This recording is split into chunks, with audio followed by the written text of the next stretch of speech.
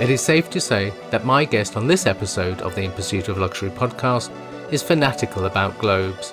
Peter Bellaby started Bellaby & Co., the artisan globe makers based in London, in 2008.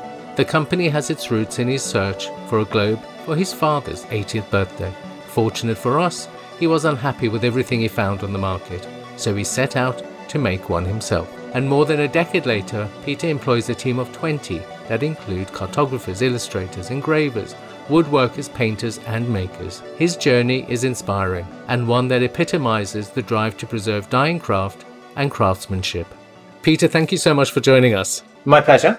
Thanks for having me on. I wanted to first start, as I always do with the In Pursuit of Luxury podcast, I wanted to start by asking you about you. Describe what it is you do for work. I'm very lucky. I kind of do something that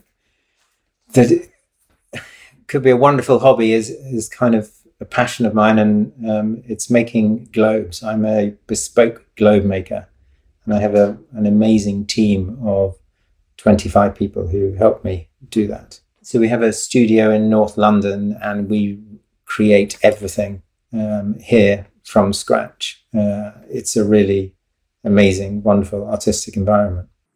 And what drew you to making globes? So I've had a really varied career. I think I have quite a low boredom threshold, and throughout my career I've changed, stopped jobs. I was lucky enough one time even to be made redundant, which actually was probably the best thing that ever happened. I've always had different careers. I've changed careers at a moment's notice, and I just was at a bit of a point in my life where I'd come back from traveling, and I was going to get involved, re-involve myself in property developing, which I'd done a little bit of in the early 2000s, and reasonably well. I'd kind of, I have a really bad problem in that I can't buy low quality anything. I literally, I don't know from what age, but I remember when I played tennis when I was a teenager, I always wanted the best racket that you could possibly have. I didn't want the cheap one. And so when I did develop property, rather than, I obviously had a limited budget to where I could buy the property, and that was Stoke Newington, but I put my all into turning those properties into amazing houses. And I raised the bar on one particular street by about 15% in terms of the value of the properties, by insisting on having really high quality things. So I kind of went from that I came back from traveling, and this was 2008. And there was a little bit of a crisis going on in 2008. And I didn't think property developing was such a good idea, but I didn't have a clue what I was going to do. And at the same time, I had my dad's 80th birthday on the horizon. And so it sort of was just something I thought, okay, I'm going to buy him something good for his birthday. And I thought I'd buy a globe. And then I started my search for a globe, and it was just the most ridiculous thing. I spent months looking for something that was any good. There was nothing I could find. I went to, obviously, just to regular maps stores, Stanford's in Covent Garden, and they had some great functional globes, practical globes, but not aesthetic globes. And I went to auction houses, and they had beautiful globes, but tens of thousands of pounds, obviously many years out of date, which can be a beautiful thing, but it just seemed a little bit pointless spending that much money on something that was going to degrade even more quickly, because you can't really use an old globe. They probably the biggest thing with them is the age factor. Means they're just constantly degrading. Every time you touch them, another piece falls off. So it kind of just made me think, okay, well, there's nothing there. I've got a few months spare. because obviously it wouldn't take that long. Why don't I make my dad a globe for his birthday? And so I set off on my journey to make a globe. Wow. I mean, it's interesting because this idea of always wanting the best thing, and then kind of that, it seems like there's this natural progression from wanting that best thing to perfecting the globe. It actually takes me to talk about it in a program like this, to actually recall from my past things I've done that really have sort of made me realize that actually that is what I love. I love amazing design. I love individuality. I love bespoke items. I mean, the cars I've had in my life literally scream out to low numbers, and even though I couldn't have, I've never been able to afford them, but I always want to have incredibly well designed and the best version of anything. When I bought my first house, it was a 2-bed flat in Tufnell Park, and I moved in with 4 saucepans, a bed, and I think a futon, not the actual base for the futon, just the futon. That was my sofa. And then the first thing I bought was a sofa, and it was the best one I could possibly afford. It was way too big for the house. It had to be in sections to get it into the house. But I bought it knowing that I would still have that in 20 years' time, because I knew it would move up with me in other houses. I didn't see the point in buying, with the greatest of respect to flat pack furniture, a piece of flat pack furniture to sit in my house, knowing that I was going to get rid of it in 2 years' time. And funnily enough, that sofa is still around. So it's kind of, I think it's really important. I think we can all do it from an early age. We don't have to settle for buying rubbish. I prefer to not have something than to have a bad thing. It's like going out for dinner to a restaurant. I don't want to go out to 10 restaurants for bog standard average food. I'd much prefer to go out to one restaurant irregularly that provides me with amazing food. I wanted to ask you what the most exciting thing is about your job, because it doesn't sound like a job. The most exciting thing about what you do. I think the best thing about this is something new is happening every single week. This isn't coming in and making the same thing over and over again. We have people constantly wanting new designs for things. So we're at any one stage, we have crazy numbers of bespoke designs happening that are not usually on our website. They might get there in a year or two, but they're not there to begin with. And we have random events. We have filmings going on here.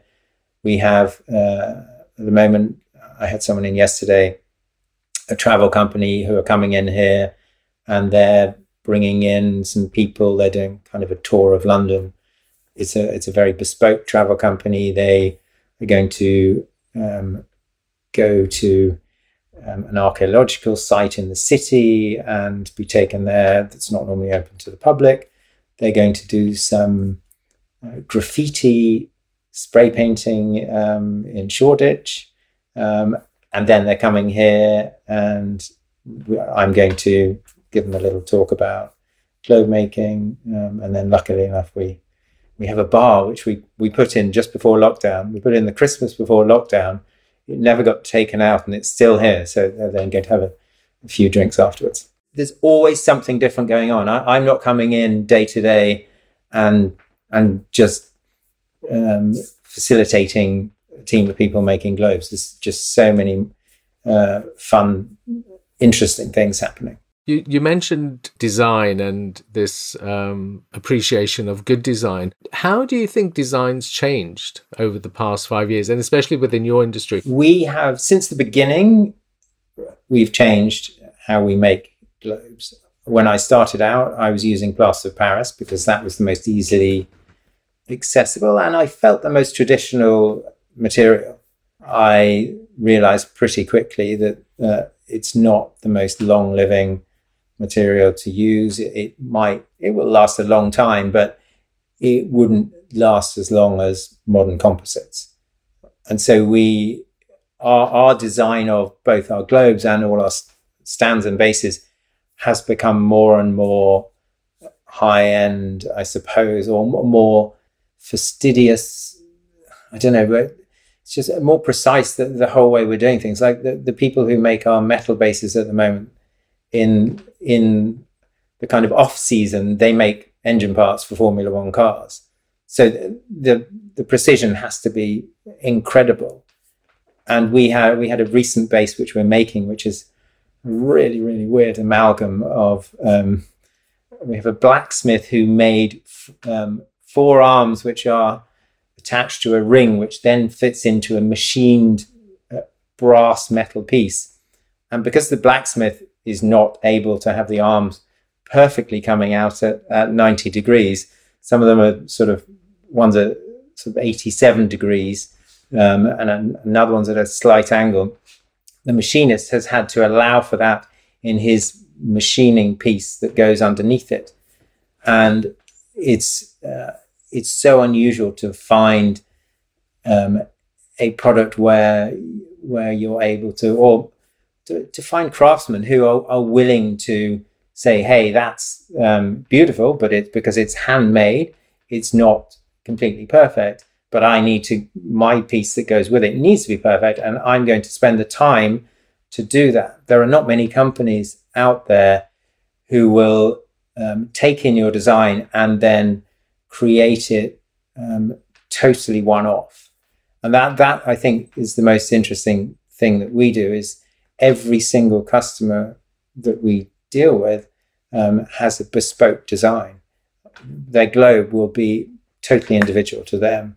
And in many cases, and more, their base will be totally individual. We have people sending us a photo of a globe from 200 years ago and say, can you recreate that, please? And that is so much fun. But you just don't get that these days in too many industries. In many industries or many companies that would consider themselves luxury companies, they're just producing a lot of something that's expensive. That for me is not luxury. That's just expensive. Luxury is a whole process of being involved with how something is being made. You can be as involved or not as you wish, but it's having a bespoke item that becomes something that only you could own. It's only relevant to you. And that, for me, is the ultimate luxury. I mean, I think you're absolutely right. You think about all this stuff in the world that we are sold, and we're sold under the guise that it is luxury.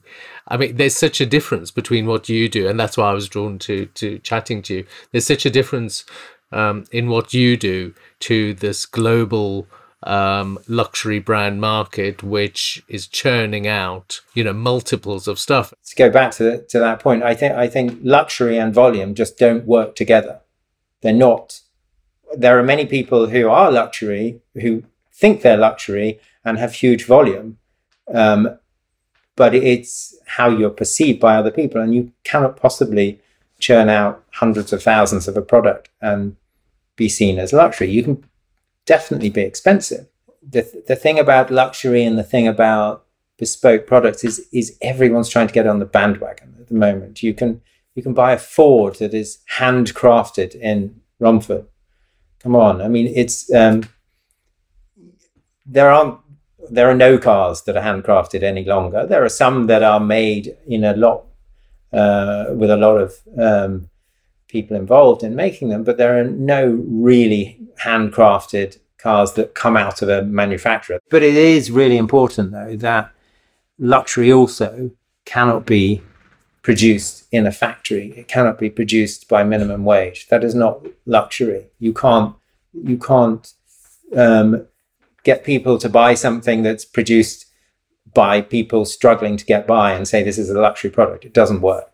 What inspires you? It's a difficult one, really. I think in the sense of the world I'm in what I do, I think things that inspire me are amazing design. Because I'm so jealous that people can design. I cannot. I'm useless at designing. I'm useless at drawing.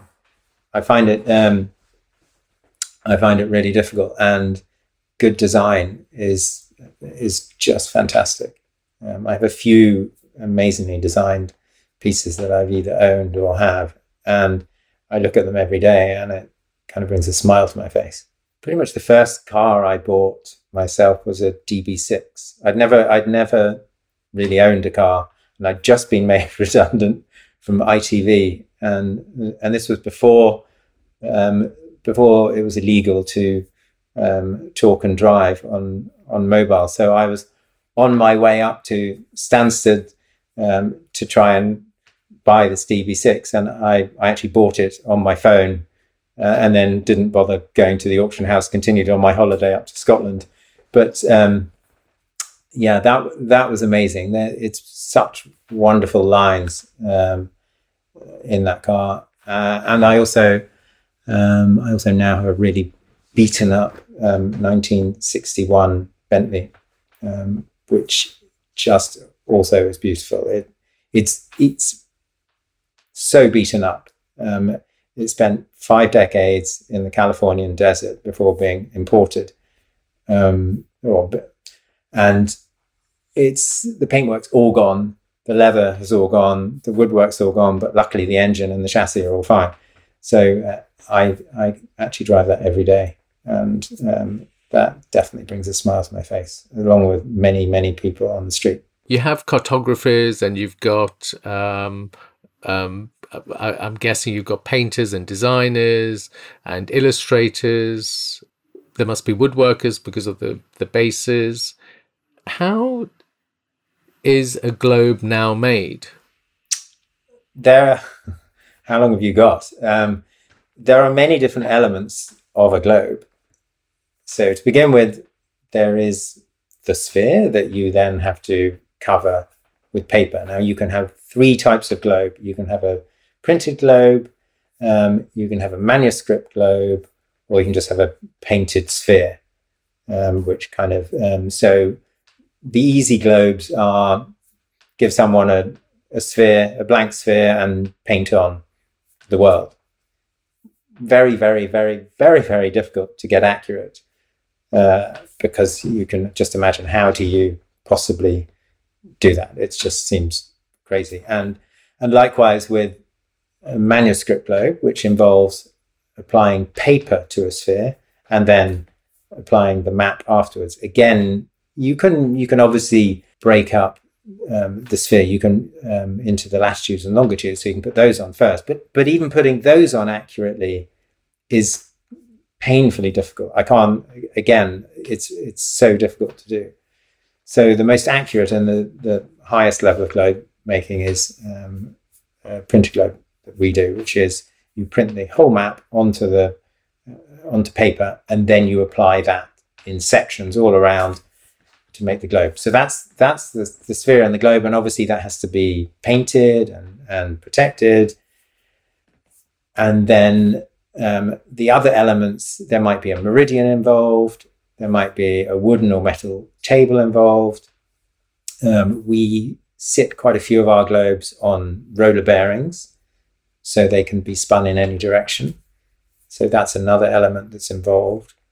And obviously through that whole process, if I kind of go through our line of how they're made, we have the cartographer at the beginning who is doing all the map work, liaising with the customer.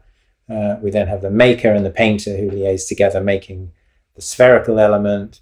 And then we have a team in the workshop making all the wooden and metal elements. And we also have contractors helping us, because obviously machining metal is a step too far in my learning curve. So we have people to help us do that. And we also have an amazing engraver who does all our engraving by hand.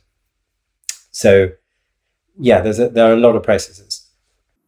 And are all of your, do you call them craftsmen or are they artisans? I mean, I call them the team. Oh, okay. You can call them whatever you want. I kind of, they're incredible craftsmen and artisans. The applying the piece of map to a sphere. We have the 6 best people on the planet in this building. They really have taken it to such a high level. I'm in awe of the ability of everyone. Obviously, I made globes in 2008, and I kind of took a step back. I still helped with the larger globes, but I took a step back a few years ago to run the company.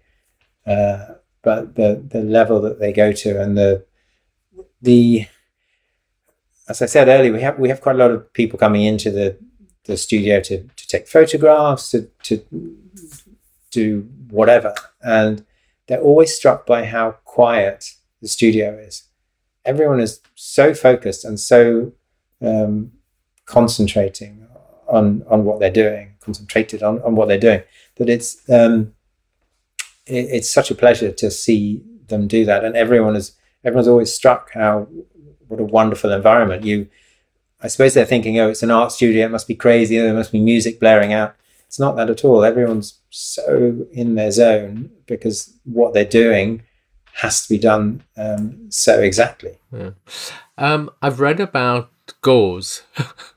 Yeah. So that's well. Firstly, are they digitally printed, the maps, or are they screen printed? Or they are. We have wide format printers. So that's one of the lucky things, I suppose, in the setting up of this company, is the fact that printing was going like this. It was on an upward trajectory.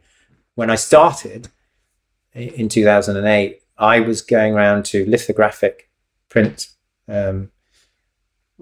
shops to see whether I could. And lithographic, obviously, is the 4-color printing where the same sheet of paper is going through the printer 4 times. And I guess I was just so lucky that printing had advanced, and by 2010, when I actually was really getting there, wide format printing is equal now, I suppose, to lithographic printing. So there's no issue with the inks. Previously, obviously, most of the printing that you do on a printer at home, and you print your beautiful photograph from your holiday, and then you put it on the wall, and 2 years later you're trying to work out whereabouts that was because the color has all gone. The new wide format printers the inks are guaranteed for 100 years or more. They're incredible, and we do tests. We've done full color printing and put them outside for a year in rain or behind, protected from water, but not really protected from the vagaries of the weather and the dampness that can potentially get into it. And the ink just doesn't lose color. It's incredible. So that's one of the things that, had that not happened, I don't think I would be in this position. I wouldn't be in this position. Yeah, I mean, it's interesting. So you've got kind of this traditional idea of making a globe, but having adopted the new technology, so the digital printing. Yes, absolutely. Yeah, and that's it's amazing how these things work together. You're talking about the blacksmith and you're talking about the woodworkers, but bringing the technology and traditional craft together is it's a sign of the times, isn't it? How things change. It really is. We obviously use traditional techniques and traditional ideas, but why should we use traditional materials? There's no point. humanity has to advance in the way it does things. You don't need to be fixated by doing things by using old materials if there's a new modern one better. I was just suddenly thinking about one of my neighbours who I live in a house in a Georgian street where all the houses were built in the 1720s, and one of our neighbours recently got an indoor lavatory. Another one, I think, had a bath in his house until a few years ago when he started a family and they realised they had to have a shower. But no, it's quite, you don't need to be fixated in the past. No, I would never expect someone in 200 years' time to be doing something the way I'm doing it. I'd love them to be inspired maybe, but I don't want them to be using our materials, because in 200 years' time, everything will, well, be 3D printed, I suppose. But do you use 3D printing? No, we just haven't got there yet. It's not really what we do, but we might use it for something if it does the job. But we would never use it in the making of the actual globe itself. That's pointless. That is our USP, I suppose, is the fact that the making of the globe and the painting of the globe is all done by hand. But I could see that we might use it for creating some base designs, because there are some base designs we have at the moment which are physically impossible. We have people asking for very random things, and so, or at least they're impossible within the realms of what we can do and what our current suppliers can do. And I don't want to take on a project and say, yes, I can do this, but it will cost you 6 figures because I don't have the right supplier at the moment, or the right ability or technology to do it. So with the globes, I'm just thinking about the actual map. So is the map printed in black and white and then it's hand colored? Is that how it works? So, I mean, they're black and white and strong colors, strong blues and greens and browns and reds, but all in outline. So there's no, we don't put shading across the map. It's all that color is added by the painters. So it will take painter anything between a day and a half and 8 weeks to paint one globe, depending on whether it's small or enormous, because the technique they use is just a long, slow technique. They have to, we want to have a wonderful shade that comes from the coastline, and they have to do it in inch segments all around the world. This whole world of globe making is fascinating to me, just because it's something that you just don't typically come across. I mean, and are there only 2 globe makers like your company in the world? There are a few commercial makers who obviously make the plastic ones, but there's no one realistically who's doing what we're doing, who's doing everything bespoke.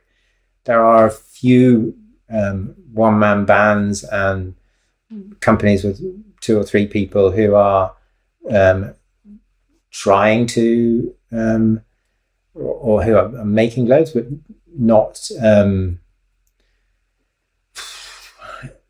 really obsessively, I think. And I think it's something that if you're not obsessed about quality, it's very easy to have a bad product. For instance, in the whole movie, it's amazing in movies that there is a globe in every other movie. You will now see a globe, and now I've told you that every time you're watching a movie, you'll be like, globe, which I still do after a dozen years. But they rely on the fact that filming uses soft focus, uses nighttime, but many of these globes have been made by people just kind of putting things together, and they work if they're in the distance. But to be obsessive about quality, there's no one close to us at all, and no one who will do a bespoke globe that will involve aspects of your personality, your life in that globe. There's no one doing that. The painting is one thing, so you need a very steady hand, and you need obviously to be very skilled at that. Laying the map on the sphere is, I mean, that's the really difficult thing. That's the thing that takes our trainees, I guess, up to a year to learn how to make a small globe before they even start doing the larger ones. But it's a really, really long process, just because it's so you're dealing with wet paper, stretching wet paper, flat wet paper over a sphere. It's just, you're asking it to do all the things it doesn't want to do, and so you just have to get to know this medium you're using incredibly well, and it's just a case of practicing over and over and over and over again. And it's a really frustrating thing to learn, because you'll start to do it, and within a few weeks you'll think, wow, I'm really impressed with that. And we're all looking at how good people are after a few weeks, and we're hiding the fact from them that they're going to be not that much better after 6 months, because it just is training your hands to understand this material, this weak paper. And you can get to a reasonable level relatively quickly, but to get to an amazing level, you just have to try and fail hundreds and hundreds of times.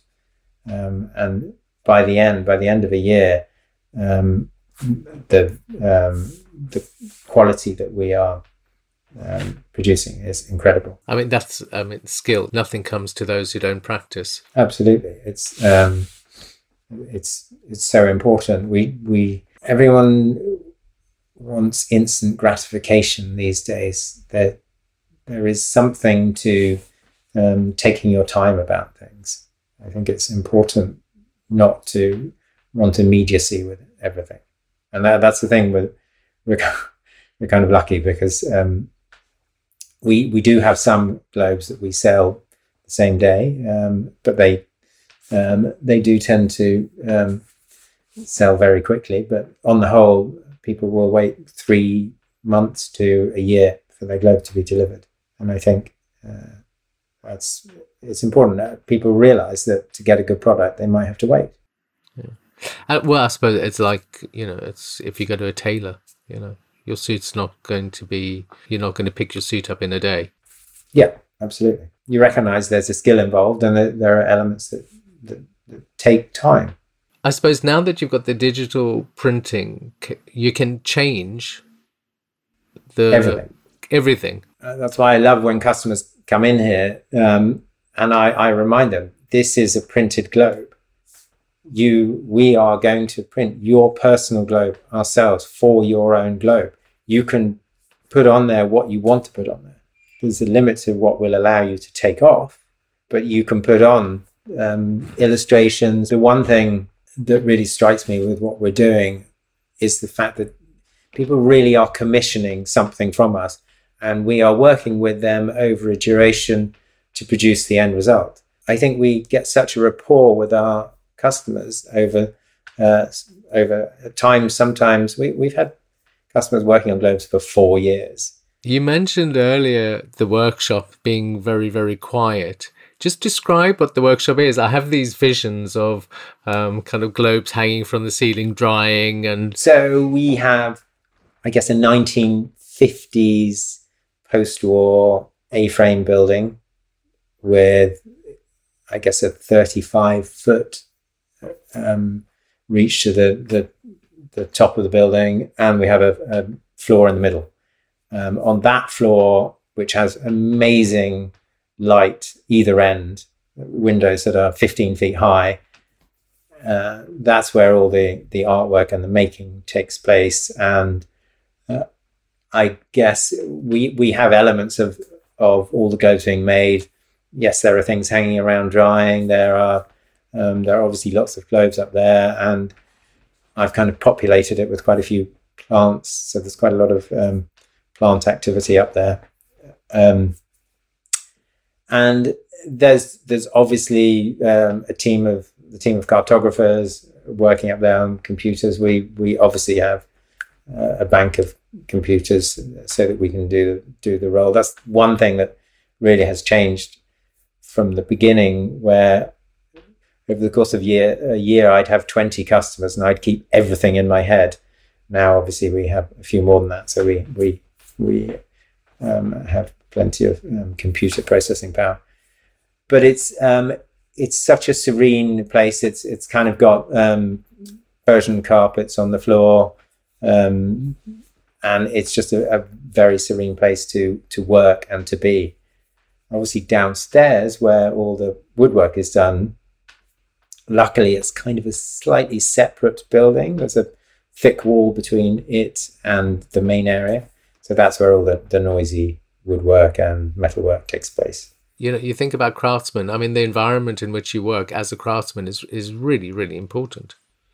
Yeah, absolutely. I mean, it's and that's important for us as well, that is the case, because I can't afford for people to train here and then leave after a year. We obviously want people to stay here for a long time. And how would you define craftsmanship? I suppose craftsmanship is about the training involved in something and the ability that's involved with something, but also whether it's something that any Tom, Dick or Harry could do. I mean, with globe making, only 1 in 2 of our makers actually get to the end of the training process, because they don't have the skills.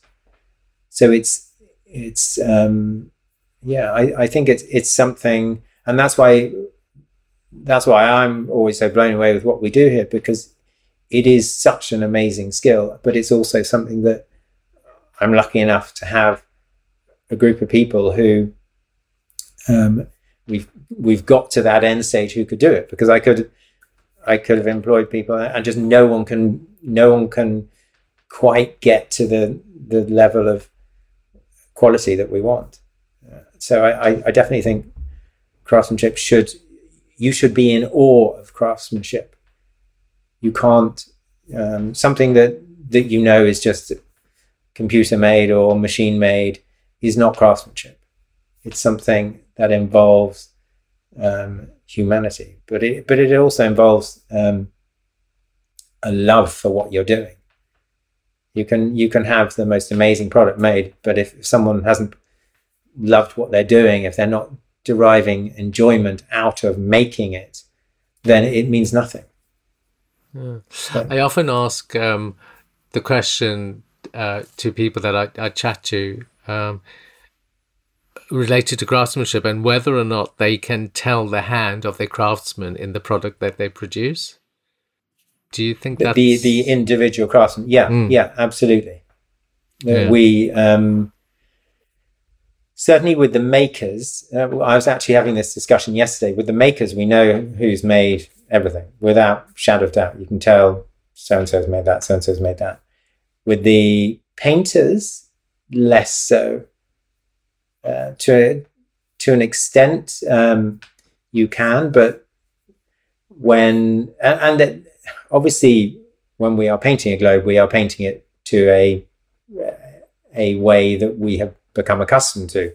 So people develop their own techniques, but there's a limit to how much they can develop their own techniques, because we're kind of saying this is how we want it. This is how the customer wants it to look. But you can.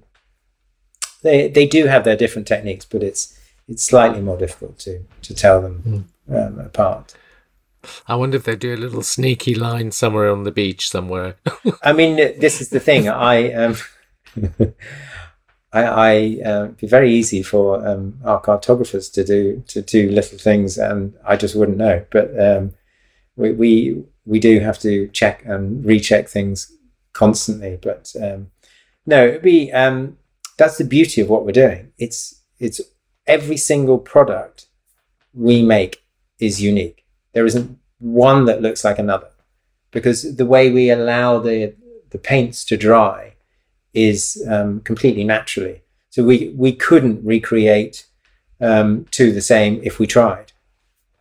And I think that for me is one of the lucky things we have in what we do, is the fact that no two products we make will ever be the same.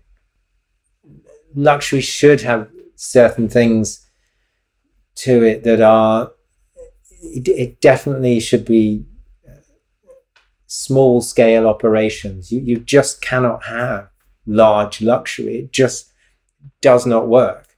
We shouldn't allow big companies to pretend they're luxury companies. Luxury is small scale. Luxury is individuality. It's amazing provenance. It's not about making £1 billion. That's high cost goods, but it's not luxury. You shouldn't be able to use the word bespoke to make something that is not bespoke. You shouldn't be able to use handcrafted. You shouldn't be able to use luxury unless it is one of those things. And it's so wrong that all these companies in their advertising spiels are just brutalizing the English language to sell their rubbish products. The conversation about craftsmanship, I think, is a really valid one. And I think it's one, as I said, especially in relation to the types of work you do, Roger Smith, the watchmaker, Catherine Sargent, the tailor. I mean, the things that you do is so specialized. And I think that what has happened in the world, probably over the past 20, 30 years, is that we've lost often. There are so few real craftsmen in the world today, and it's really important to preserve the craft. And I think yours more than many others, because there's so few of you. I think for me, for the company, I want to get us to a sustainable level. That can be driven by making sure we have an amazing product, and I suppose making sure we sell enough by word of mouth. Now we do supply some stores like Linley and Harrods, but on the whole we sell most of our globes directly. So I kind of need us to get to a level which is a little bit bigger than we are, I think, whereby that it's a self-fulfilling prophecy, and we will just keep on getting enough orders by virtue of being known well enough, because we don't advertise at all. For me, it's important that I build up the company to a certain level so that we're well enough known that sales will just continue to come in. And it's obviously we don't make that many products, and someone like Roger Smith makes so few products. It's how do you he probably has a wait list for several years, but that might only be half a dozen people. I don't know. They don't make that many, I guess.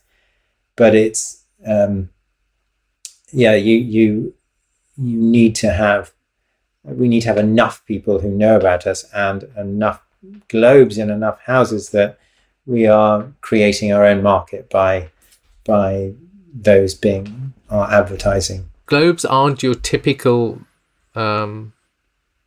thing you'd have in your house anymore. No, but I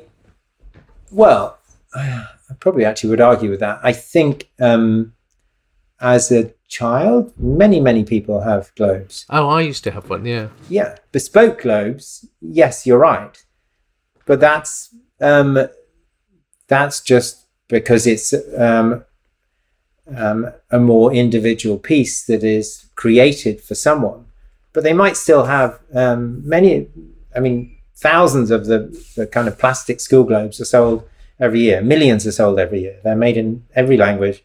Millions are sold every year. So people do have them, but it's such a wonderful thing to have in your house, but you're not really going to have the kind of £15 plastic globe sitting atop your beautiful antique or modern unit on the side. You might prefer to have a more bespoke handmade variety, and that's where we come in. But it's I think there definitely was a lull over the last century in bespoke handcrafted globe making, but I don't think there was a drop in just regular globes. I think that it's the most fascinating thing any child can see. When you go to school, you've got this thing and it's explained to you. I don't even know how the process works. I don't know when the first time you see a globe and that is the first conversation you have is with your geography teacher about where you exist on the planet. I don't know whether it's your parents doing that or it comes from school, but it must. I can't imagine what it must be like, because I can't remember, as a 4-year-old suddenly seeing this thing and thinking you're on this world, but it's enormous, but you can't understand it. They're such an important thing for us to understand our world, what we are. It's obviously the only representation of the world that is real, and I think because it is that, because it's a miniature version, it kind of it can allow you to get into deep thought and really analyze the world and the world around us. Because I've got a huge wall map in front of me here, which is a beautiful 1950s one that someone's thrown, by the looks of it, tons of tea at to patinate it. Maybe it's only a couple of years old, but it doesn't give you the sense that a globe gives you. And because we do so much kind of traveling these days, not so much latterly, but ordinarily, it allows you to realize how the positions of countries on the world, which you just don't get from a flat map. You think getting from A to B, getting from the left-hand side of the map to the right-hand side of the map, you just go all the way along the equator. And obviously you just go around the sides, off each side of the map. And it kind of, a globe is the only thing, recreation of the globe is the only thing that will allow you to understand that and understand why planes fly over the poles. The thing for me is that flat maps are projections. They are distortions. They will distort land masses to allow for them to be used for what their creator wanted them to be used for.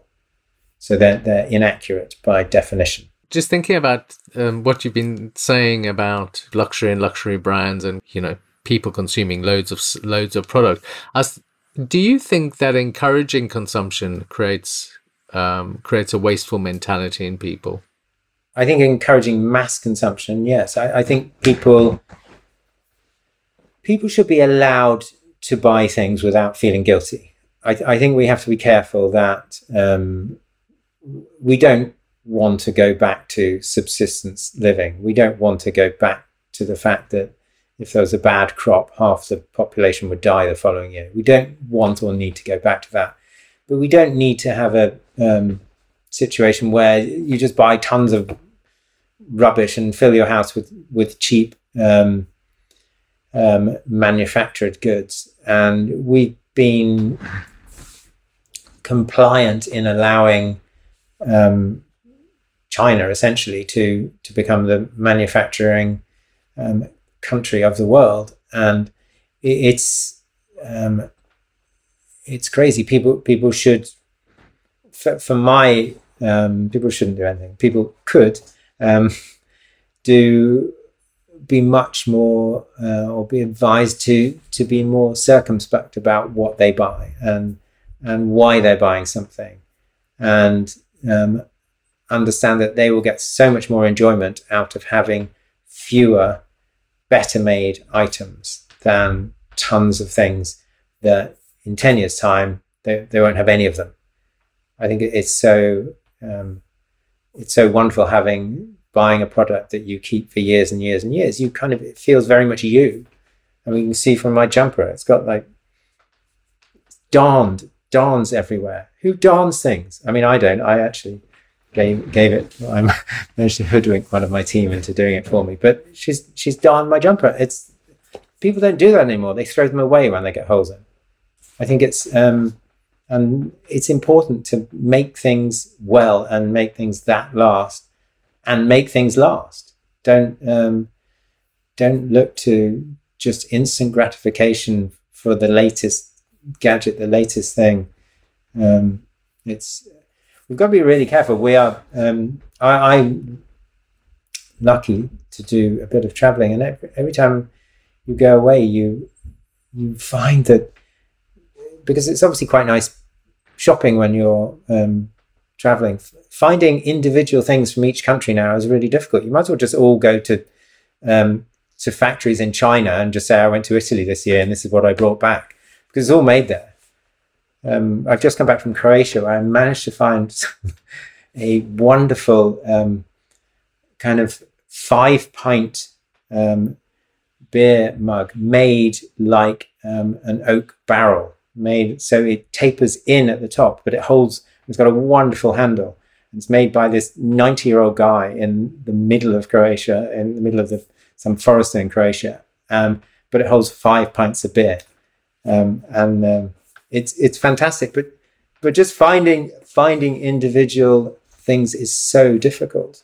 Finding things and that's why it's difficult for people, because we can only buy what's put in front of us.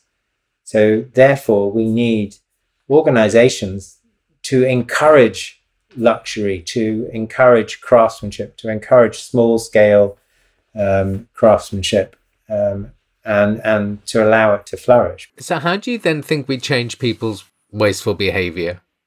We just need to encourage people that well-made European product is fantastic. And you will, if you know who's made a piece of furniture in your house, how much better is that than a piece that's, you don't know where it's been made? Thinking about luxury, how would you define luxury? I think luxury, for me, is exclusivity is important in terms of rarity. Not it must be inclusive, but it must be rare. It must have individuality to it. The design must have levels of bespoke detail in it, and it must have great provenance. It must be created and made with love, with people doing something that they want to be doing, being paid well to do what they're doing, and being done in a sustainable and ecological way. I think it's you kind of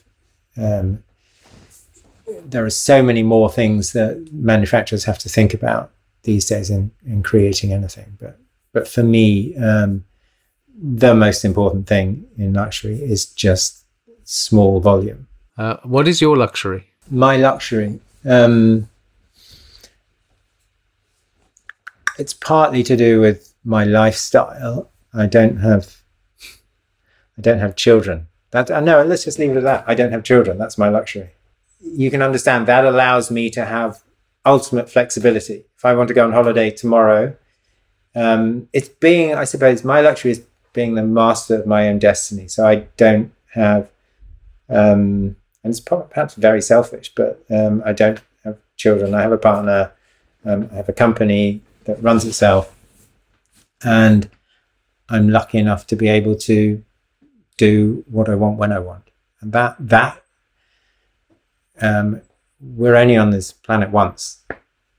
You have to really make the most of it, and that allows me to make in my way, the most of it. Obviously, everyone has their own idea of what they want to make out of time, and I'm sure for many people having 6 children is great, but not for me. Peter Bellaby, thank you so much for joining us on the In Pursuit of Luxury podcast. It's been a pleasure. Thank you very much. Peter, thank you for joining us. And thank you to Intellect Books, our partner, to you for listening, and join us next time on the In Pursuit of Luxury podcast.